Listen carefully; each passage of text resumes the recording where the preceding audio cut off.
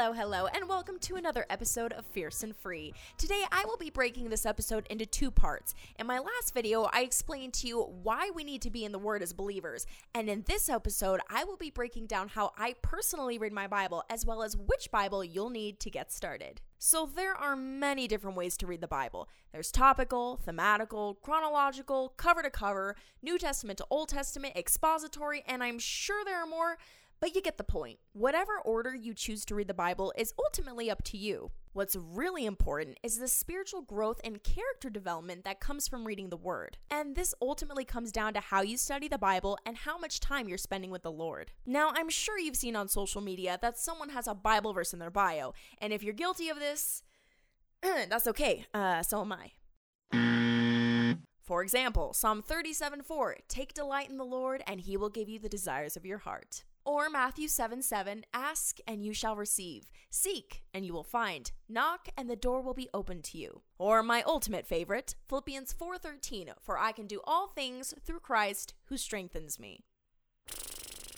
You know, people take these verses out of context constantly.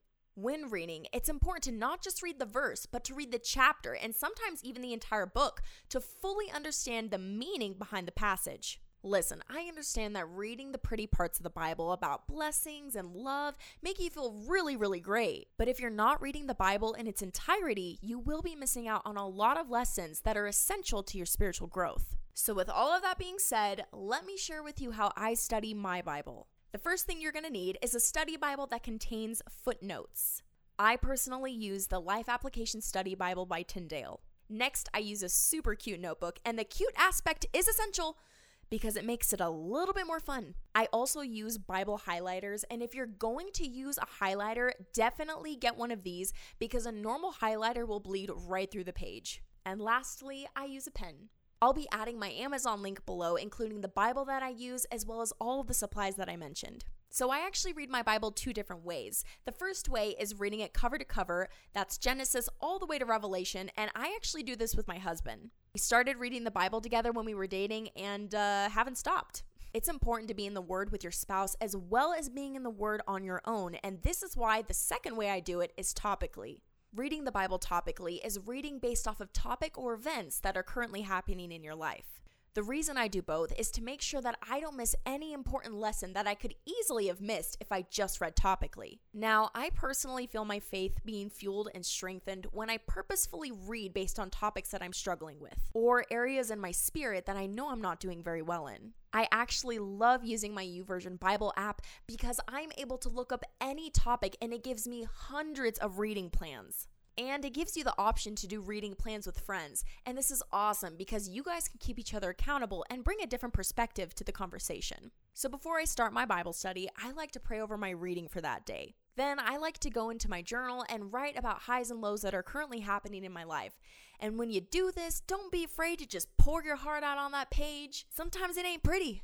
It can get ugly, man. But girl, don't worry. God has seen it all. Now, personally, I love doing this because I'm able to go back and look at how far God has brought me from my troubles. This really helps build my faith and trust in God. Next, I read the chapter that I'm on that day, and once I've read it, I go down to my footnotes. This breaks down the passage and explains the meaning behind the text that I just read. After I read the footnotes, I go back up to the scripture and reread it and make sure I fully understand what God was saying behind that text. Next, I'll meditate on the scripture and think on how I can apply this to my life. When doing this, I'll go over anything that stuck out to me and highlight it. After doing this, I'll pull out my notebook and write down what I took away from the passage as well as how I can apply this to my life. Then I'll end in prayer and that's about it. Now, there's no set amount of time to do Bible study, but if you're not sure, personally, I think 30 minutes to an hour is a perfect amount of time. As long as you're being intentional and making time for your relationship with the Lord, you should be good.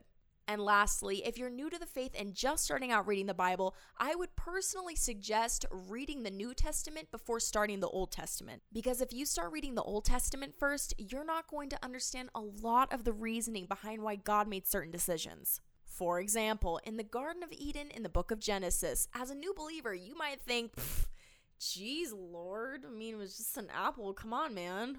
Overreaction.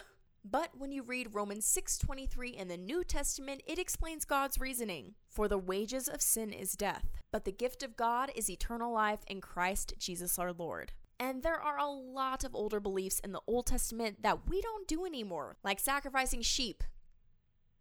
Yeah, we don't do that anymore. But the reasoning of why we don't do that anymore is explained in the New Testament. The New Testament is the new covenant that we're under now. But hey, it's ultimately up to you. I am just explaining how I think you'll be able to take away the most and truly understand who Jesus is. Notice how I said Jesus is? Because he resurrected. Spoiler alert.